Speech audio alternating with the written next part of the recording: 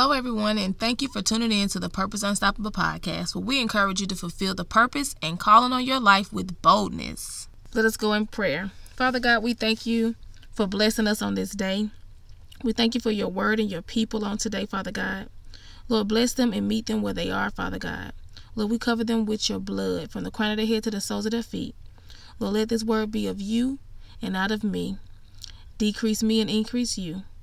In Jesus' mighty name we pray. Amen. Have you ever found yourself in a place of doubting and trusting God at the same time? And you feel as though your situation looks bad and it definitely doesn't feel good at all.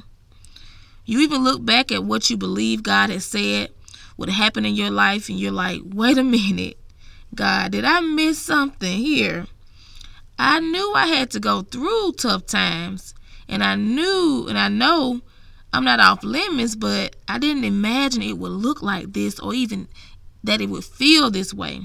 You're not the only person who may have felt this way.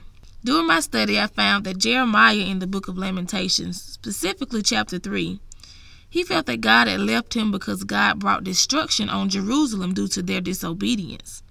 But Jeremiah was so upset, he told God how he truly felt about being in his situation.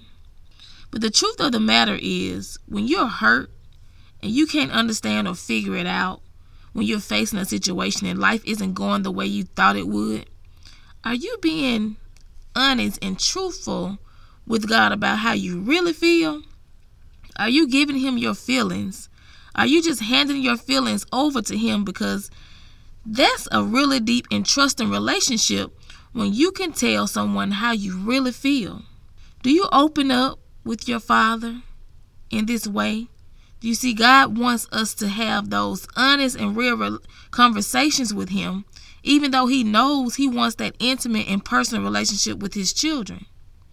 So if we look into the text a little bit more, Jeremiah was discouraged. He felt that God no longer heard his prayer. He thought that God no longer cared or loved him while he was sitting in this situation. See, some of us may be able to relate to Jeremiah because when you're going through, you try to pull yourself together, but you just doubt if God really hears you or cares or loves you. Sometimes you really need to hear a word of encouragement from somebody, or you hear a one-time message about what you're dealing with. And then the good news is that God hears everything that we say. He loves us more than we can ever even imagine. He loves us so much that he mentions that nothing can ever separate us from his love because of what Jesus Christ, our Lord and Savior, has done. And that lifts our spirits. And just as we're feeling low in the situation, we begin to trust and believe God and standing on his word. And in that same chapter, Jeremiah went through doubting God to trusting and believing in God.